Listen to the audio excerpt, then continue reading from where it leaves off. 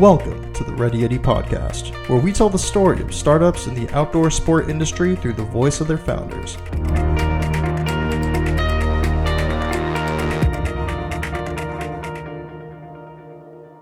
What's going on, guys? Before we get into today's podcast episode, I wanted to give you a quick update on the Ready Yeti membership program. To this point, we've grown to have thousands of products from up-and-coming startups and small businesses in the outdoor travel and lifestyle space on the platform. You can save up to 50% off all of these products, anything from skis to jackets to food bars to supplements.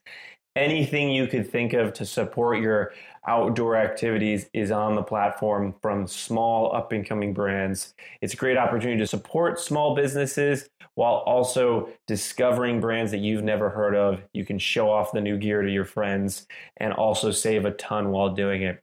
If you're interested in checking it out, head over to readyyeti.com/members to get your first month free. What is going on, Ready Yeti podcast listeners? Josh Salvo here, your host. On today's episode, I'm sitting down with the founder of Flying Squirrels Outfitters, Brian Caraway. Brian, thanks so much for taking the time to chat. Yeah, thanks. Great being here. Thank you. Awesome. So, Brian, we've actually had we've done a podcast interview in the past, back in July of 2017, and this is one of the first times we've done a part 2 episode. So for the listeners that may not have listened to the first episode, I'd love for you to kind of give a little bit of background on Flying Squirrel and sort of the ethos of the business. Sure. Yeah. It's been a couple years, hasn't it? We at our core, we're still the same. We are basically a brand based in Chiang Mai, Thailand. We are a specialty gear and product manufacturer. Started out in hammocks and now kind of branching out into some other products. And kind of what makes us unique is that we with local people, stay-at-home seamstresses, so women that can't otherwise work full-time in a factory. And so a lot of times in these communities, women get kind of taken advantage of by local manufacturers who come in and know the women will take work for kind of pennies on the dollar. And so we've come in and hired, specific women that are high skilled and still looking for good quality work. And we hire them, pay them full benefits, and they produce great products for us. So we're more or less a social enterprise manufacturer, making hammocks, bags, a variety of hammock products. And so we kind of have the luxury of designing and manufacturing all of our own product. We don't use any mass factory production. Nothing comes from China. We source locally, manufacture locally. We have a warehouse here in Chiang Mai and ship direct from here. So everything's very kind of in-house. So we really take pride on that. That's really awesome. Okay, so the last time we spoke on the podcast was in July of 2017. You guys were still pretty small then. What would you say has really changed between then and now?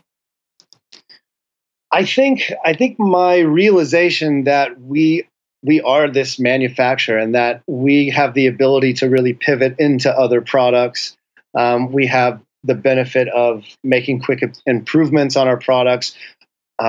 We engage with our customers very closely. We don't have a lot of it is me really doing a lot of customer service, customer engagement, getting feedback, and I really value that input. And so we can really iterate quickly into other products and kind of come up with other kind of niche creative products that maybe others would not be so daring to try. Like we have one product called Base Camp. It's a 21-foot long hammock.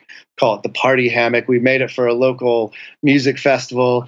We made 3 of them just to see what the response would be, and we got amazing feedback. You can fit about 3 people in it. Just perfect setting at a music festival, of course. And then we ran an Indiegogo on it, funded it about 250% of what we were asking, and then realized, okay, we have something here. And so I think, realizing that we have the ability to kind of move into other products, I'm like, okay, there's something here. This is our value, and everything is handmade. And I think people really care about where their products come from. They want to know where their products come from. And so our supply chain is just completely open, completely transparent. All of our team, they sign, the individual seamstress signs her name on the product packaging. You can see that. You can see Suma Lee if she made your hammock. You can see Suma Lee's picture on our website. So we keep it very wide open. I think people really appreciate that. So as a manufacturer, I think that's a huge advantage in realizing that fact. Yeah, definitely. The base camp hammock is pretty awesome. We've been able to mess around with it for the last couple of weeks, and we're taking it camping this weekend. So nice. Anytime we bring it out, people are like, that hammock is awesome. It gets attention anywhere it goes. It's a head turner, that's for sure. Yeah, no, I love it. Now, all right, so obviously in the last 2 years, things have expanded. What has it been like operating and running a manufacturing business in Thailand? Have you guys really run into any sort of roadblocks along that journey? Yeah, quite a bit. A lot of things, working here, I can speak Thai. The proficiency could certainly be better, and that would certainly help with things too. But my partner also speaks fluent Thai and actually lives in the community where we manufacture. A lot of the roadblocks in terms of expanding into new products, we need to find sourcing different kinds of materials, getting them at a fair price, and getting it consistently. There's one thing to call China and say they're a lot more accommodating in terms of the kind of little things you ask for a specific kind of material consistently. I mean, China's just automatic with that. Here, it's a little trickier unless I go and buy 10,000, 50,000 meters of a particular color of material that I'm just trying to test a new product with. That's a little more challenging. So I find myself a lot of times having to go to Bangkok, find these little kind of third-party outlets that gets overstock. And so there's a lot of legwork in just trying to, whereas I feel like if I could just pick up the phone and call China and I'd probably have some samples pretty quickly, it's just a lot more streamlined process. Where here, as we kind of piecemeal it together, it makes it a lot slower. It's a lot more challenging, I think, in that way. Communication issues are always a huge challenge. Setting expectations with, material providers and just getting kind of open communication is really challenging at times. But roadblocks, yeah, every day there's always something new. Yeah, it's interesting. And at this point, how long have you been in Thailand? Me personally, I've been here. Flying Squirrel's been going for about approaching 3.5 years. I've been here for 5 years. I just came traveling, and then I still had a job back in Seattle. I was working at a tech company back home and in Seattle. And so I got a month off, traveled Thailand. Americans, we don't really know what a gap year is. And so I come here, I meet all these Europeans and oh yeah, I'm on a gap year. I'm traveling for the next year or two. And I'm like, what? I never got to do that. I was like, I'm so I lost out on something. So I was like, okay, I'll take a year off and go back. So I went back, I quit my job, sold off all my stuff into two big backpacks. And I headed to Thailand. And so came to Chiang Mai, kind of set up shop as a home base. And I traveled all over Asia for the most part. And realized that, okay, just life on the road is just not necessarily for me. Being in Chiang Mai, it's kind of an entrepreneurial hub. I'm an entrepreneur at heart. And I just started, brainstorming different ideas. There's a lot of products here already. And I was like, okay, I can get into this, maybe thinking on selling stuff on Amazon. Realized that's not really where my heart is. And that wasn't going to be kind of a fulfilling endeavor long term. And so long story short, met my partner. He was already working with Hill Tribe communities, making woven hammocks. I came to him realizing, okay, we can develop our own products here. And we just kind of started from there. He was looking for more ways to bring in work. And I was basically looking for a way to come up with creative products without having to just, buy the next thing somebody else is already selling, on Amazon or whatever. I wanted to create our own. And so we found each other. It was very serendipitous. And then we just went from there. And I think one of the points you're kind of touching on is the fact that with Flying Squirrel, you're doing more than just making money, right? It's the whole idea of it is around supporting women in Thailand. And you probably wouldn't be working so hard on this if it was, like you said, just reselling another product on Amazon. Yeah, I think I realized what was going to be a fulfilling endeavor. And I think that's what really kind of struck me, because there's a lot of people who, you know, the digital nomads who they have businesses online, they sell products online, they're the FBA sellers, and like, which is awesome. And a lot of them are a lot more successful than I am doing what I'm doing here. But I think for me, I needed what I called like a positive purpose in what I was doing. And I feel like what I learned at like my old job is like kind of doing right by the customer and being transparent, kind of doing the right thing would be the fulfilling path for me. And I feel like anything kind of worth doing is difficult. And this is definitely very difficult, but absolutely, I think this is my calling. The kind of social impact, social entrepreneur is what I am. And it's what drives me and gets me up in the morning every day and to, kind of inch along here. But I think it's worth it and will continue to be. I love that. And was that a realization that happened over time, or did you kind of just be like, oh, there's like an aha moment, like all of a sudden where you're like, there's really kind of two ways in which I could do this?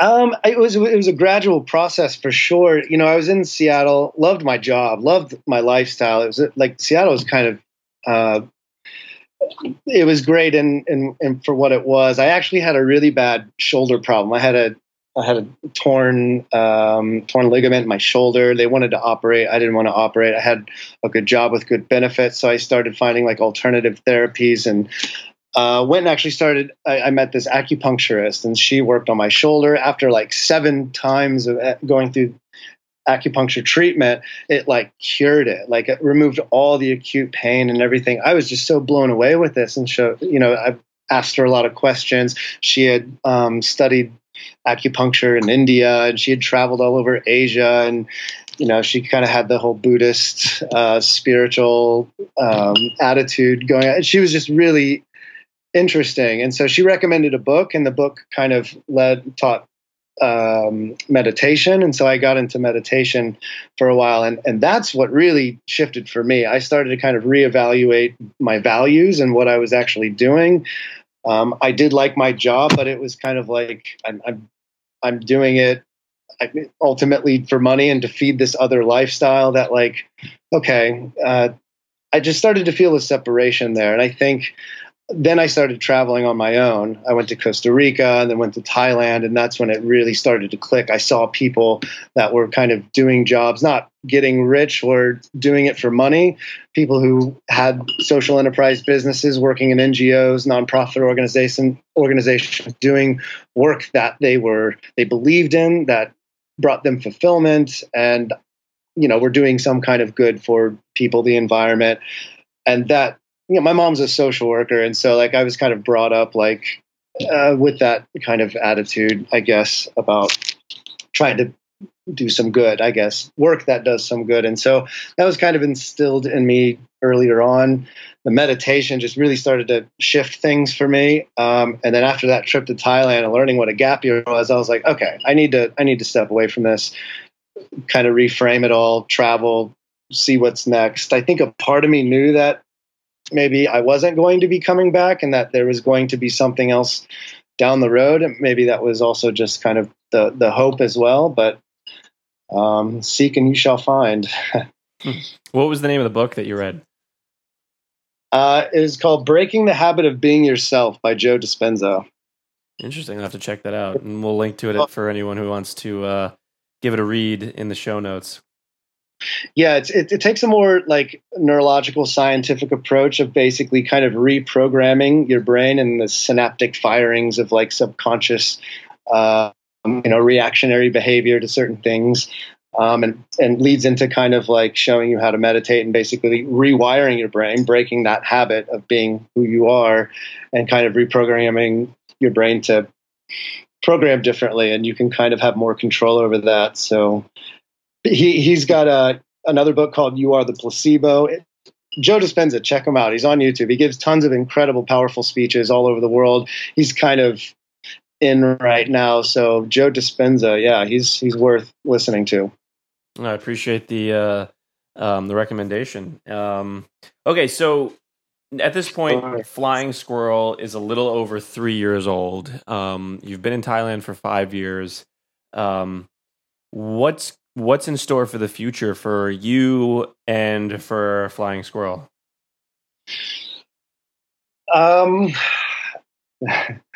Big question. Well, I think the one thing that now is kind of turned into a passion project, we're coming up with some bag products, some reusable tote bags, sling bags. We got a whole bunch of designs coming out, and we're going to brand these bags. We're going to call them no-no bags. So these are basically a way for people to combat single-use plastic bags. So living out in Thailand, Southeast Asia, how inundated you are with single-use plastic. I took a trip down to Bali. I like to surf, grabbed a surfboard, went out into the water, and just felt, as I'm like kind of walking out there, I'm about waist deep, and I'm just feeling all these what I thought were fish hitting my legs and my feet. And I'm just like, oh, what is out here? And then you kind of just scoop up what you're walking into, and it was just tons and tons of plastic packaging, noodle packets, a bottle. I couldn't surf. It was too like toxic to be in. So I came back on the beach and I just kind of sat there and just realized, really kind of that like this is the reality of what's happening. And frankly, this is not just Bali. This is probably everywhere. And so that kind of shook me up. I felt like, okay, I do believe product can help people make better decisions. I think a lot of times we're on Facebook, you kind of see, okay, this whale died because he was suffocated eating like 50 different plastic bags. Okay, that's upsetting. You're kind of inundated with all this information. You're like, well, okay, what can I do? I'm trying to recycle. I think there's a lot of evidence to support recycling is not the answer either. For me, it's just absolute refusal and reduction of your consumption of single-use plastic, at least your big corporates, plastic bags, straws, and bottles. And so there's a lot of initiatives out here to kind of combat that. I'm kind of involved in some organizations too, working on that. But for me, I think products provide a tool, and that tool, if you have it on you, gives you the ability to combat that. So I wanted to come up with no-no bags, so say no-no to plastic bags, to give you, so that all the bags, similar to our hammocks, they all pack up into a tiny little pouch. And so the idea is that you can more easily keep it on you, put it in your purse, keep it in your dashboard. Out here in Thailand, wrap it around your motorbike, your rear view mirror. You just always have it on you. You don't have an excuse to take on that plastic. And so we just want to keep it more convenient. I gave my mom a ton of bags before we even had them in the little pouches, and she'd have them in her car, but she'd always forget them. And when I went home to visit last, and she's still coming in the door with all these plastic bags, I'm like, Mom, I gave you all these bags. And she's like, yeah, I know. I always forget. And so the pouch I thought was going to be an easier way to keep it on you. And so that's something really exciting we're getting into. We've also partnered with a project. There's a big corporation in Bangkok called PTT. They're basically a petroleum company, and that's where a lot of the gas stations are owned by. And they have a corporate social responsibility program called Upcycling the Oceans Thailand, where they're literally cleaning up plastic bottles, your PET bottles from the beaches, shredding them, breaking it down into like a fiber and then a yarn, and then weaving that into fabric. And so we actually won a design contest with our no-no bags. And we kind of have this ongoing contract with them, manufacturing product for them more or less. But we're getting to use this material. And so what's on the horizon is hopefully some bag and hammock products made from 100% upcycled plastic recovered from Thai beaches. And this I'm extremely excited about, just because I just have a passion about what's happening with single use, the environment. When you're in Southeast Asia, I think it's more in your face. And so I just want to take it upon myself to try to do something that we can do with product. I think it's super interesting, the fact that especially here in the States, so many people don't realize how bad single-use plastics are, just because like you don't really see it. Like you obviously see it in cities and things like that, but it doesn't affect, at least to my knowledge, that many beaches in the U.S. because it all somehow ends up in, based on the currents, right? A lot of it ends up in Thailand, Bali, other areas like that, and then there's the Pacific garbage patch or whatever. Sure. In the Pacific Ocean. And like I talked to so many people, and so many people don't even know that exists. Yeah, it's unfortunate. It's sad. And actually it's really sad. It is sad. It was like actually like I got choked up on that beach in Bali. It was just such an aha realization moment where like I knew it was a problem. I've lived in Thailand like for 4 years up to that point, but it was just like no, like it's like we need to bring attention to this, each individual, because I mean, to wait around for corporations or governments to make decisions around it is pretty difficult. Yeah. But there are some, like the city of Austin, actually, I think is completely zero plastic bag. They're plastic bag free, which is tremendous. I think Seattle just passed no straws. So it is happening. I think that is raising awareness, but there is a massive separation, I think, from the consumer to their kind of end trash that they're creating, and a lot of which, and as of recently, I think it was just last year, where China was basically buying everybody's trash, Europe, America. Oh yeah, and they were burning it or whatever, right? That was the whole. Well, they were turning it into other product. I mean, China's actually pretty resourceful with all that stuff. I'm sure a lot of it. I mean, China's like maybe number 1, number 2 contributor of what actually ends up in the ocean, but they were buying everybody else's crap and plastics and turning it into stuff. But I'm sure there's a lot of waste because of that as well. So America just kind of put it on a container ship and it sailed away. So they never had to really worry about it. But now that's not happening. They stopped because it was contaminated. It wasn't high enough quality plastics and garbage for them to deal with. And plus they have enough on their own within their own country, I'm sure. And so a lot of it now is getting shipped to Vietnam, Thailand. Thailand's just trying to pass some laws right now to where they're not just getting all this dumped on them. So really, it's even more imperative now for countries like America and then in Europe for the individual to take more responsibility to just absolutely just refuse it and reduce that intake altogether. And so I think products, reusable water bottles, straws if you need a straw, and a reusable tote bag, something quality. We make all our bags, the No-No bags, out of our hammock material. So it's incredibly strong, durable, hot nylon taffeta. So that bag is going to last you. I've had my bag, the first one we made, I've had it now for about, I don't know, a year and a half. These have been in production or in development for a while. But I think durability is going to be a component of sustainability. And so making a really tough, high quality bag and keeping it really conveniently designed so you can keep on you is, I think, a great first start for people. I agree completely. And I think there needs to be a lot more awareness when it comes to one-use plastics. And then to take it a step further, like just packaging of products, right? We live in a world, especially in the U.S., where we get everything shipped to us, right, in 2 days, like Amazon. And I just think about the waste when it comes to buying a product. Shows up in a box 10 times the size of the product with a bunch of stuff filled in to like make sure it doesn't move around. Yeah. It's all of those things, and like just being more aware and conscious of it. And I love the idea of the bags, the reusable bags that you can just use when you're going to the grocery store or just moving things. It just like it makes it so it's a smarter way of doing it. And I love that. I think people are slowly going to get onto that bandwagon and have already been so. I think there's definitely a consciousness shift happening, and obviously that takes some time. But I think another thing with these bags too is we're actually sourcing some local, like kind of tribal material at these local Asian markets. And again, that's another challenge where I can't always get the same thing consistently. But we're trying to make them a little more stylish, to make them a little more appealing, because I mean, reusable bags have been around for a while.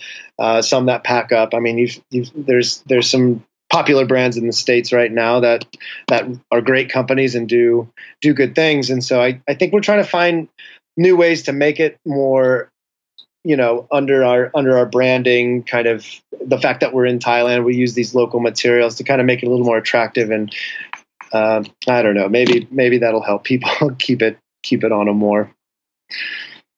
Yeah, well, we can only hope and see where it goes going forward. But I love the mission behind it, and I can just hear how excited you are just talking about it. And I really appreciate you coming on the podcast, kind of sharing an update on how things are going with Flying Squirrel, and the things that you guys have going on in the future. And I did want to mention for anyone listening to this, before the 28th of May, you can actually enter to win a base camp hammock from Flying Squirrel, which is that giant hammock that they offer that you can fit up to 3 people on. It's perfect for any sort of festivals, or really even just camping with a group of people and wanting to just hang out in nature. So if you're interested, you can head over to Ready Yeti for a chance to win. And with that, Brian, I really appreciate you coming on the podcast and really updating us on all the things that's going on with Flying Squirrel. Yeah, thanks, Josh. Great being here. Appreciate it. If you enjoyed today's podcast episode, then we would be incredibly appreciative if you could log on to iTunes and leave us a quick review. This really helps us get noticed by other podcast listeners like yourself. And if you know anyone that would benefit from this episode, then please share it along. Well, that wraps up this episode of the Ready Yeti Podcast. We'll catch you guys next week.